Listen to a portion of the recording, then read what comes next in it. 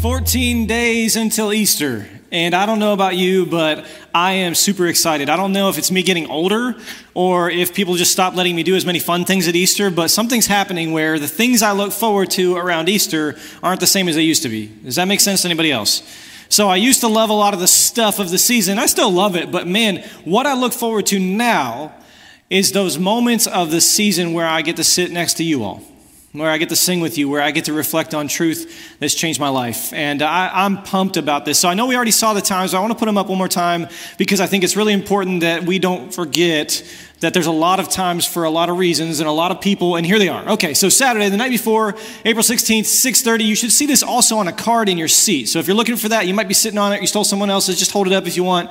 On that card are all of these times, so 8:30, 10 in chapel and auditorium, and then 11:30. And on the back of that card, you'll actually see, if you remember, we talked about writing the names down of some friends, family members, neighbors that you believe need to have an encounter with Christ.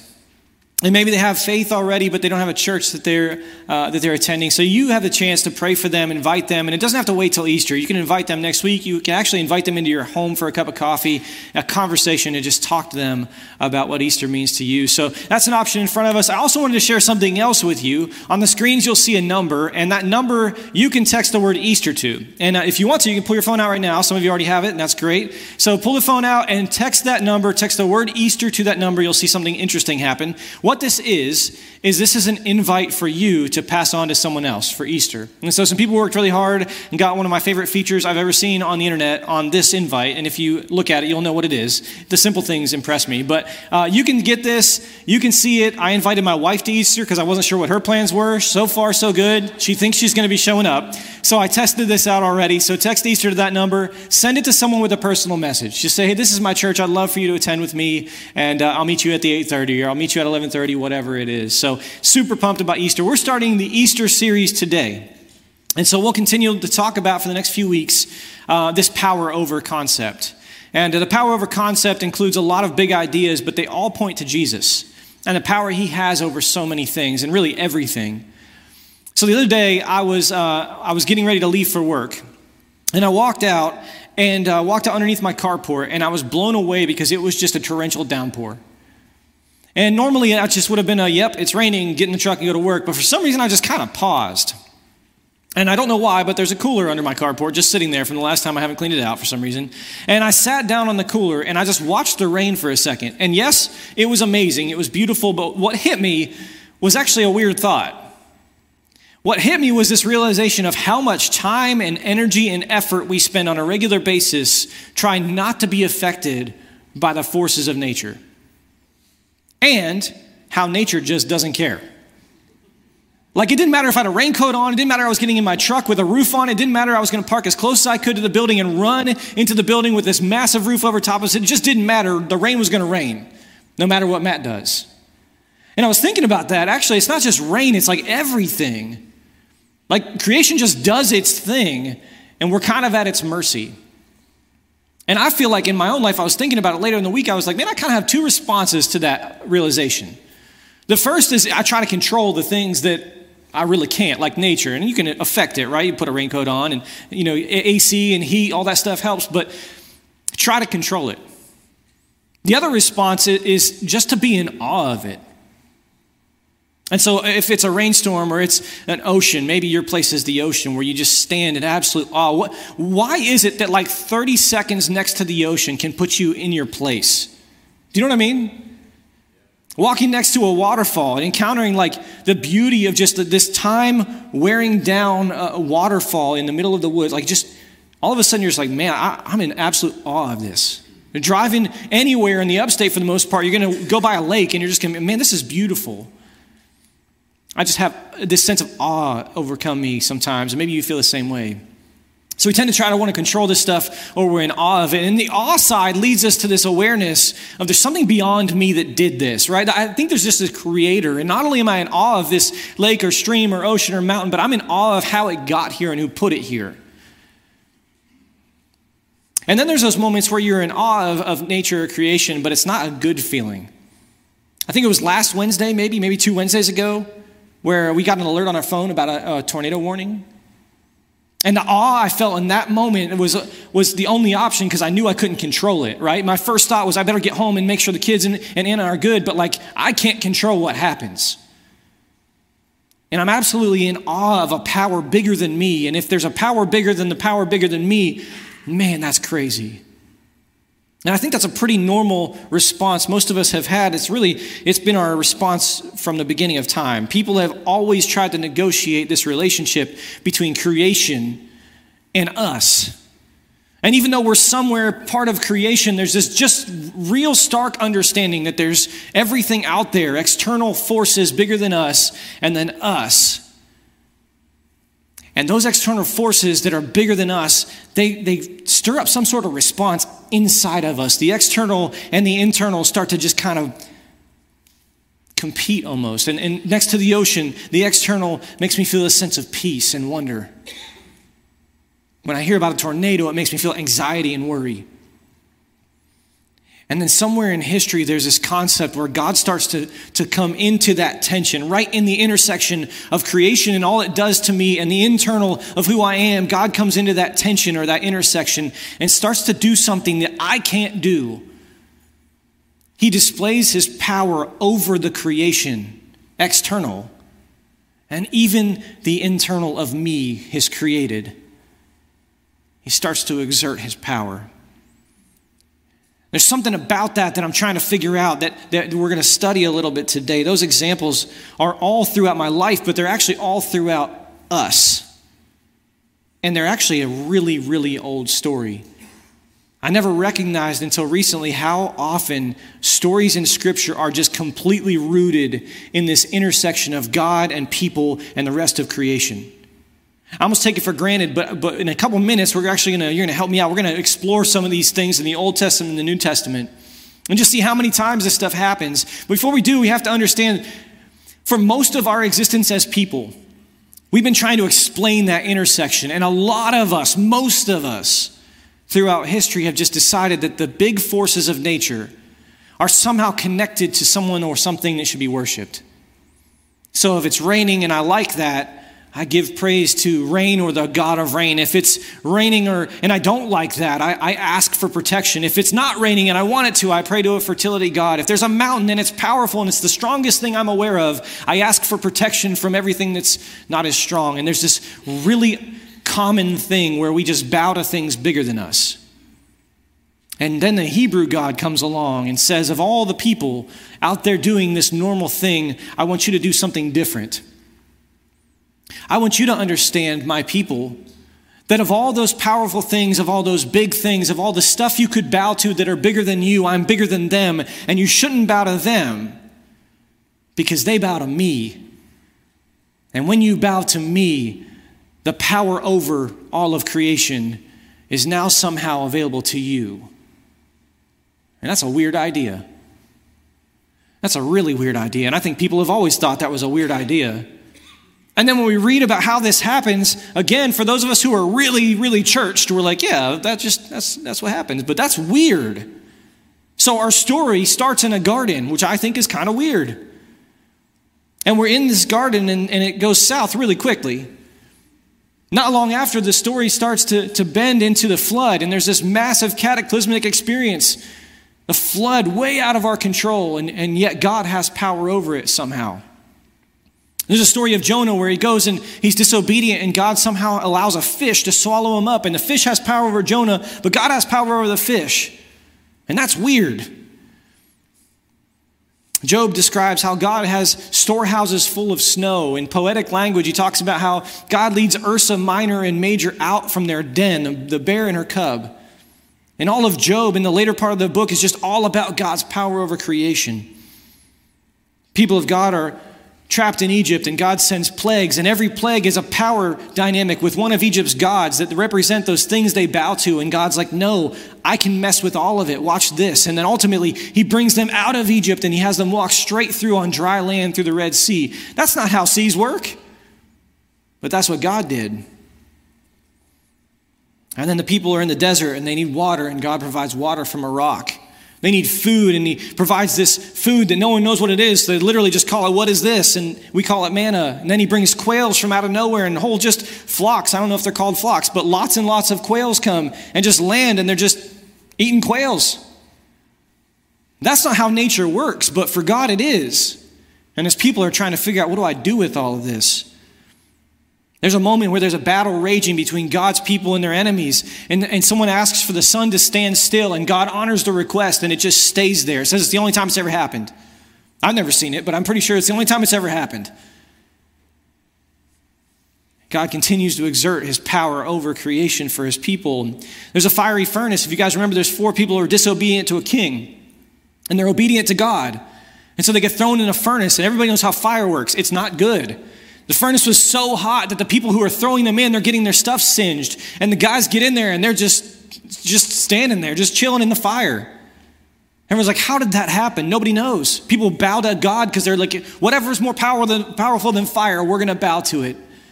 And then Daniel comes along. He's like, fire, please, watch this. He disobeys the king, obeys God, gets thrown in a den of lions. And the king is like, I know what's going to happen. The next morning, he runs to find Daniel. And he's like, Daniel, there's no way, but are you okay? And Daniel's like, yeah, I'm great. It's been a good night. How? That's so weird. God's power over creation is a part of our story we still try to wrestle with. Like, how does this even make sense? And despite living in a natural world that was chaotic and unpredictable and powerful, people knew their place for the most part. They were at the mercy of creation. But the God of Israel said, no, it's at my mercy. Then Jesus comes along, and the coolest baby announcement of all time. God sends this cosmic interruption. And this star, for people who have been studying it for years and years and years, signals something new is happening, and they actually follow it. So random people show up in this little small town in the Middle East and say, hey, something's important going on. I don't know what it is, but this star says that something's happening. They're like, oh yeah, Jesus was born. And Jesus starts to live out his life. And he starts to show his power over creation in little weird ways. Not always the big ones like the storms and stuff, but like sometimes he's at a wedding, and all they've got is water left. And apparently that was a big party foul. Like they were out of wine, and Jesus is like, no problem. And he makes water into wine. And that's super weird and kind of like niche. Like, why would you do that? But like, hey, he did it. And then as Jesus starts to do his ministry, he starts walking around, and lepers start touching him, and he's okay with it. In fact, he touches the lepers. And anybody that knows leprosy knows that's not how you're supposed to do it. But rather than catching leprosy, the people catch healing. That's all backwards. And then he's walking to do a miracle one day, and a woman interrupts him by grabbing a hold of his robe. And the woman who's been under the knife and had doctors trying to help her and done all of this stuff, who can't find healing, in a split second, she finds the healing she was after. That's not how it works. Lame people are unable to walk and are laying, just begging for mercy, and after Jesus talks to them, they stand up and walk. And Jesus' power over the things that have power over us is on display constantly. One time there's this fig tree, and it's not producing fruit, and Jesus gets mad at it, which I think is hilarious. He's like, you're supposed to produce fruit, and you're not, so you're done. And he curses it, and it just stops. It dies right there. And that's weird. Again, a very niche miracle. I don't understand it, but he does it. One time he gets bread and fish, and there's not enough. And so he just multiplies it for thousands of people. And again, I read that. I grew up in the church, and I just read that, and I'm like, man, that's neat. No, that's crazy. That's the weirdest thing that would have happened in a single person's life ever. And it happened to a whole group of people, more than once. You ever noticed how bad the disciples were at fishing? Like, not trying to throw shade, but they were real bad. Over and over again, they're just failing completely at their only job. And Jesus is like, oh my goodness, like, go just throw it over there. And they're like, that's not how fishing works, Jesus. He's like, okay, try it. Net's full. Instantaneously. He just completely drives their fishing success over and over again. This one time, Mark, one of Jesus' closest friends, is recording this story where Jesus calms a storm. We talked about it. And he's sleeping. He goes from sleeping to like yelling at the waves, like scolding them. 0 to 60. And he's just like, I don't want to do that. I'm just going to stop doing this. And it just truly listens. And it feels so casual because Jesus just does that. And the people are in awe. And they're scared. They're actually, because they were scared of the waves, they're now scared of Jesus because the waves are scared of Jesus. And mind-boggling. Mind-boggling. Jesus has power over stuff that doesn't make any sense. And this all really matters. And it matters for this really specific reason. Because as we're trying to negotiate as people how all of this stuff works at the intersection of creation that we can't control and we're in awe of, and the God who interrupts all of it, he just chooses for some reason to let us watch this experience take place over and over again. And there's an author who writes something that I think is so helpful. Author Josh McDowell says, history is the theater of divine activity. I love the way he put that. It's a theater of divine activity. You get to watch on this grand stage as God does this stuff. One knows God not by arcane philosophies or just things you're told to believe or books that you read that just say all kinds of good things about God. We learn to believe about God by what he has done within space and time. You don't follow Jesus if you follow him because of things you've been told, about things he said, about things that were said. You follow Jesus if you follow Jesus because of what he's done. The demonstrated power over things is what takes my breath away with Jesus. And so as he's doing all of this, people are trying to reconcile something, and it's actually something new and weird. See, there have always been forces bigger than us. And then there was the God who was bigger than those forces that we bow to because he has power over creation. This is the first time in human history where that force was embodied, and now I could touch their hand. I could hear their voice. This was a person now walking in front of us who claims to have power and then proves it and demonstrates the power that this person has. And the question is, what's happening where there is a person before me who is doing all the stuff that only that unknown God was able to do? How do I make sense of that? When God shows up with skin on and has power over creation, I'm confused about what to do next.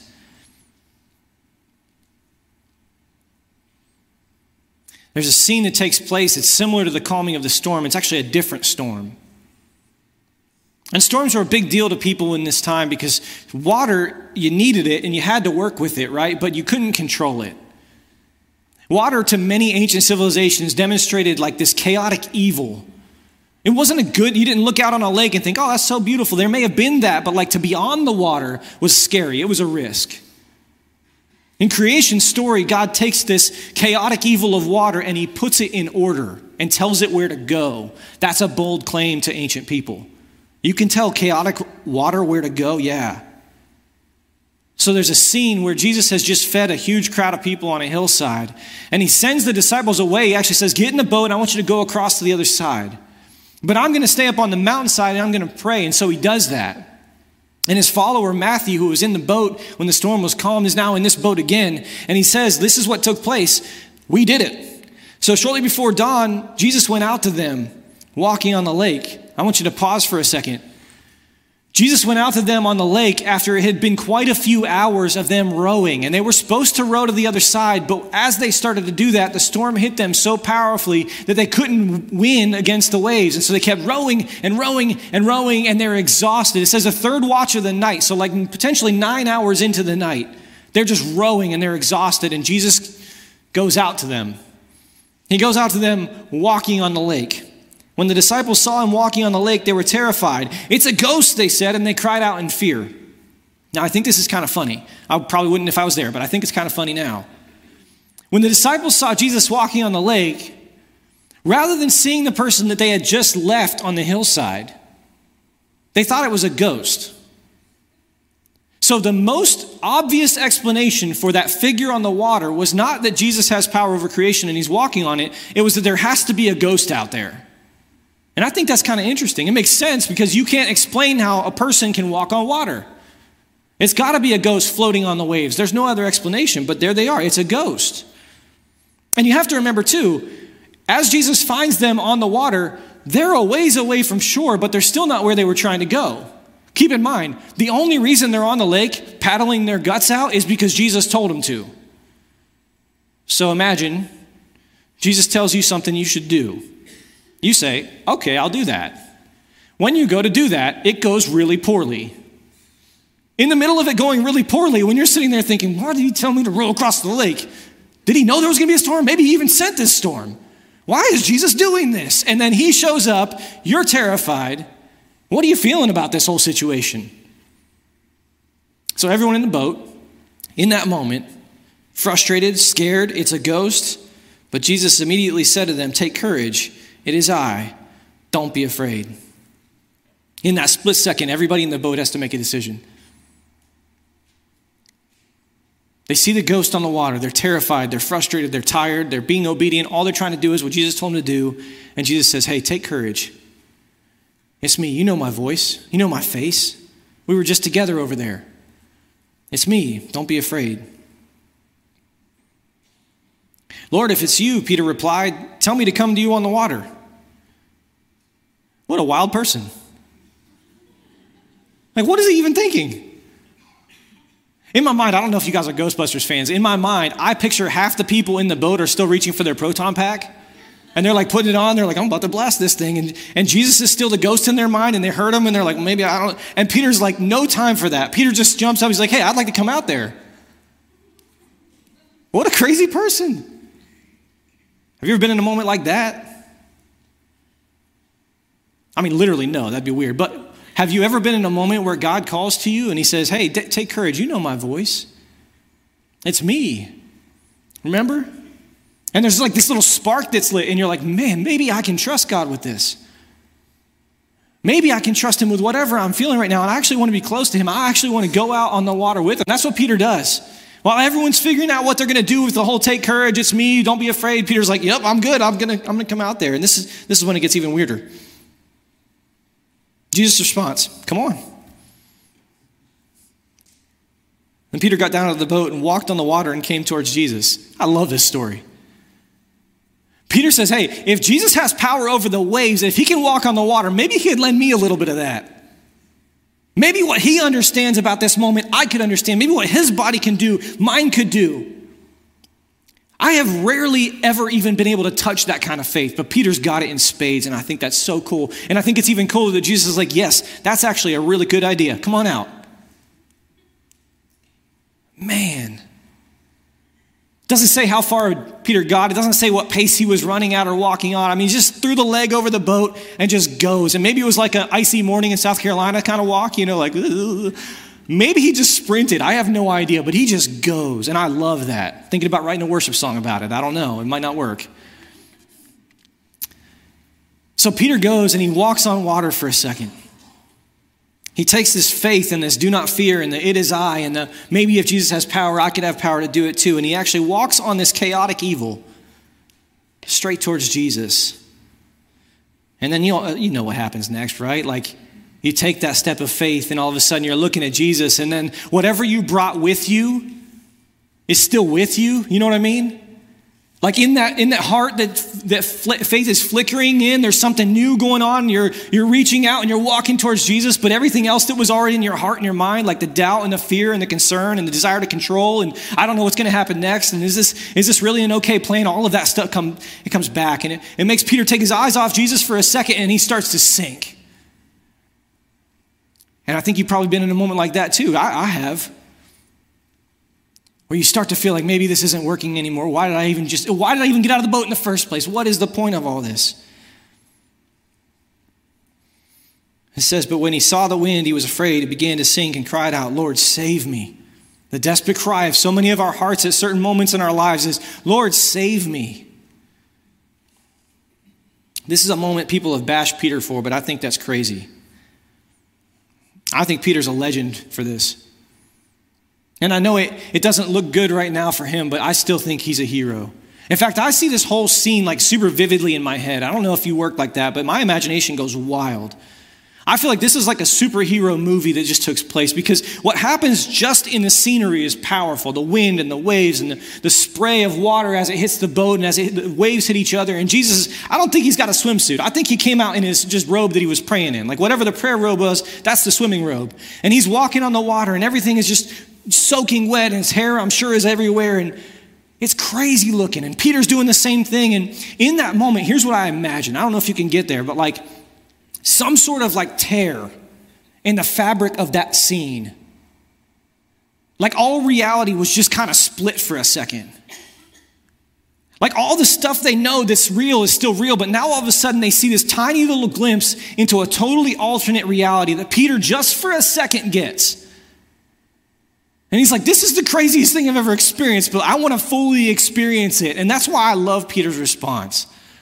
Because he didn't wait for more information. He didn't like Google like what happens when Jesus is walking on water. Like he doesn't just kind of test it out a little bit. He just goes for it.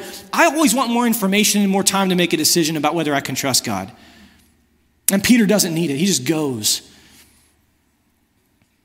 If this is possible, I'm going to go with Jesus wherever he leads.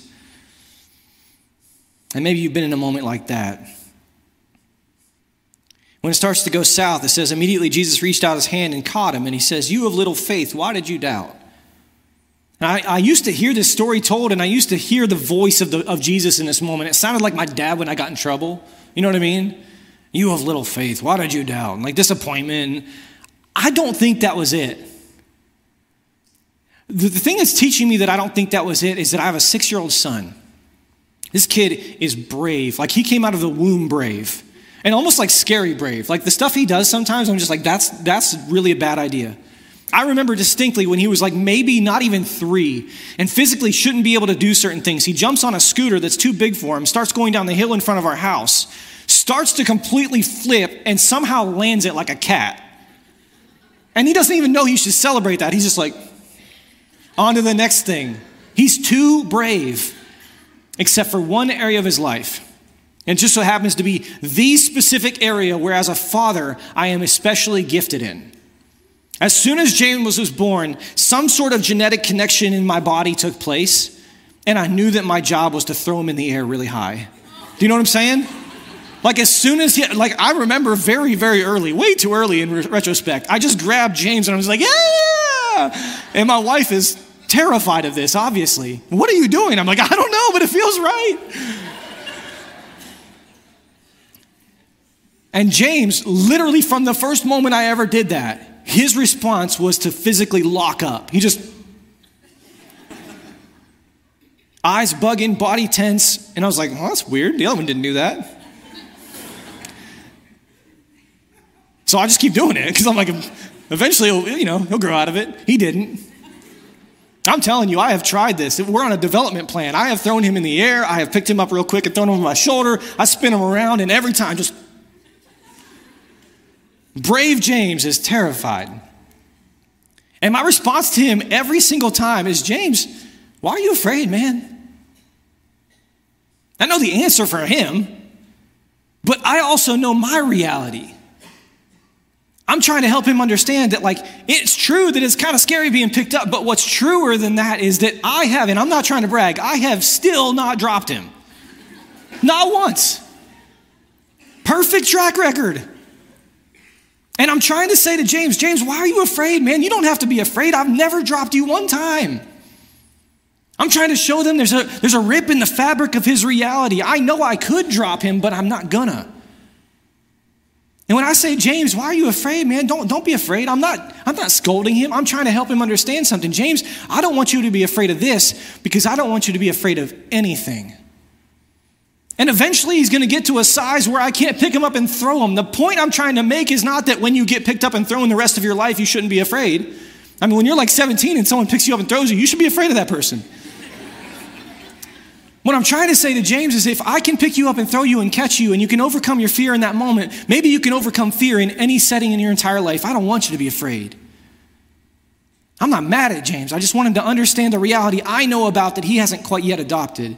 And I think that's what Jesus is saying to Peter. He's like, hey, Peter, you saw a glimpse. You saw behind the curtain. You saw the rip in the fabric of reality. And you just saw a little glimpse and you were overwhelmed and you stopped. If you only understood what the rest of that reality looks like, you wouldn't have stopped and you wouldn't be afraid. In fact, Peter, the question you would have asked in that moment is not if Jesus can walk on water, maybe I can walk on water. The question you would ask is if Jesus can walk on water, what else can he do? What can he not do? And so Peter hears that as Jesus is rescuing him. Verse 32 says, and when they climbed in the boat, the wind died down.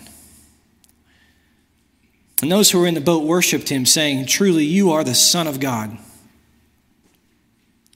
As soon as Jesus gets in the boat, it's just calm.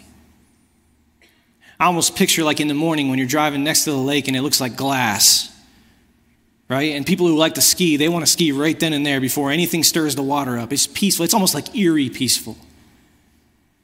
And we go from chaotic evil and waves everywhere to Jesus stepping in the boat, and just like that, it's just calm, still.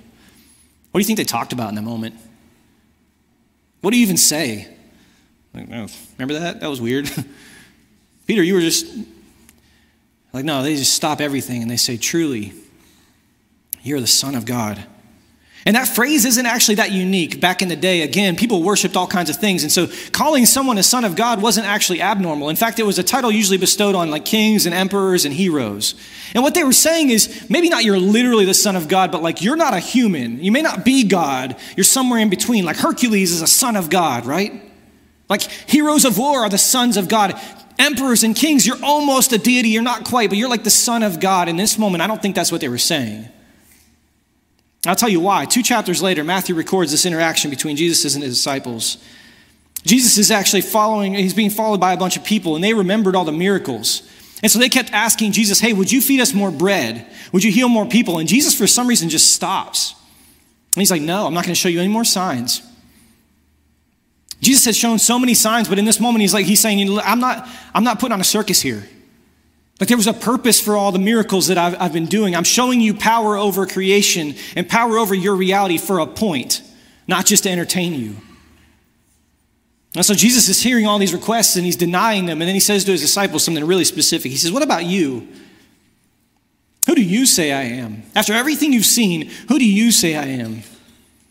Peter, the same one that walked on water, said, "You are the Messiah, the Son of the living God. You're the promised one. You're God embodied. You're it."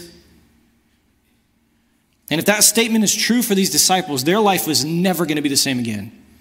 All of reality is forever bent for these guys. And they're going to spend the rest of their life trying to figure out that answer. If God has power over this, what else does he have power over?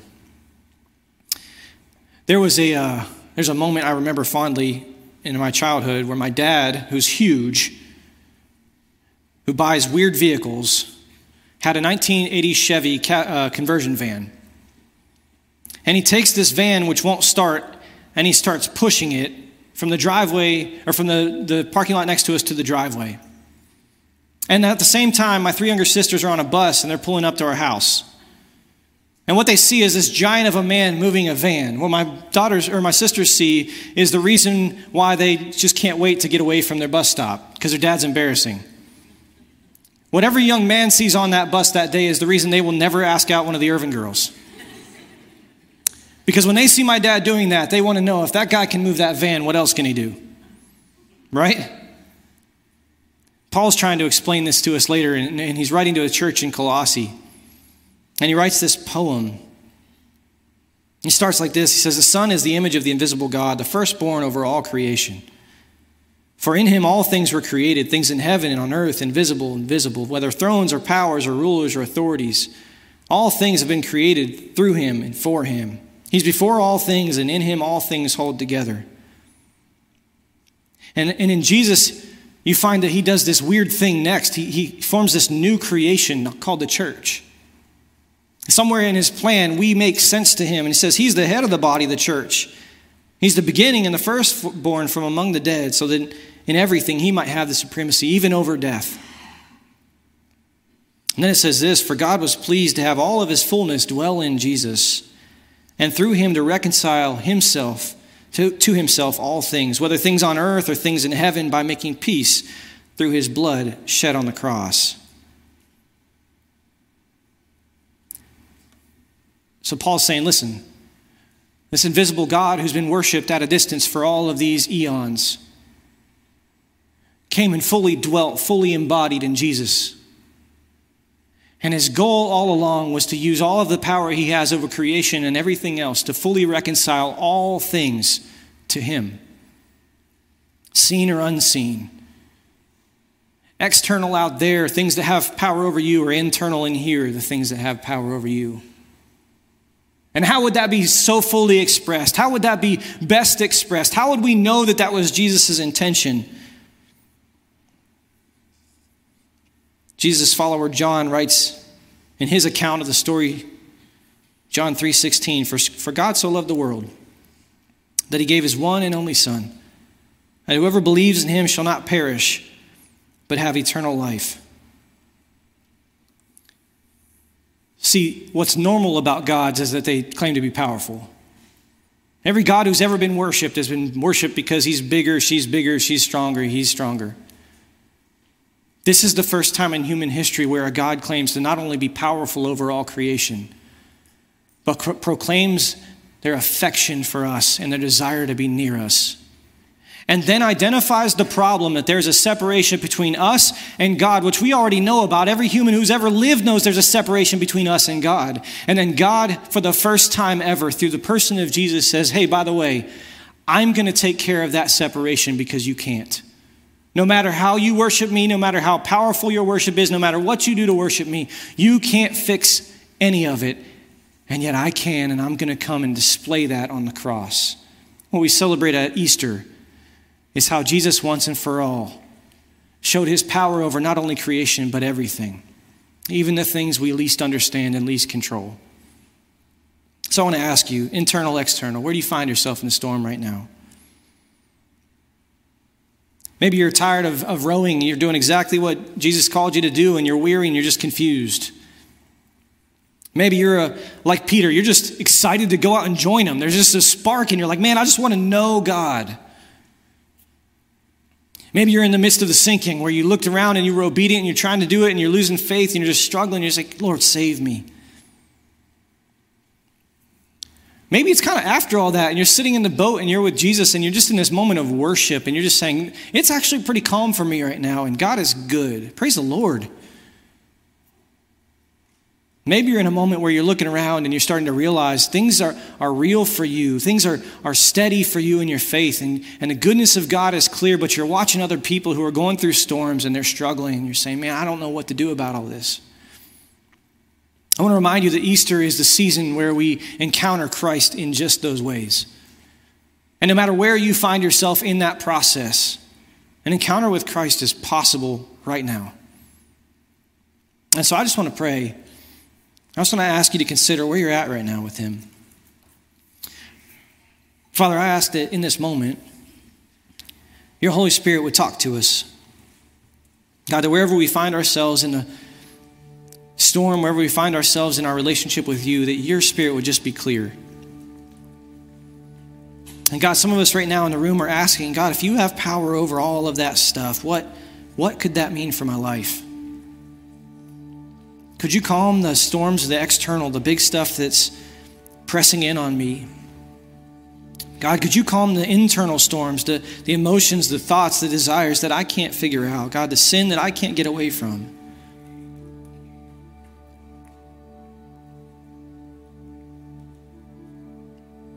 And God, I ask that you would give us the courage and the confidence to trust you with whatever it is that's standing out right now. God, for some of us, we're just thinking of a person or a family.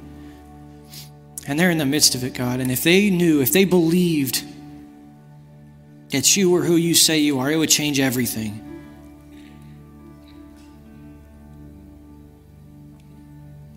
And God, as we see you, we want to have just this heart of worship like the disciples did. We just want to lift you up, and we just want to say, surely you are the Son of God. And so we worship you this morning. In Jesus' name.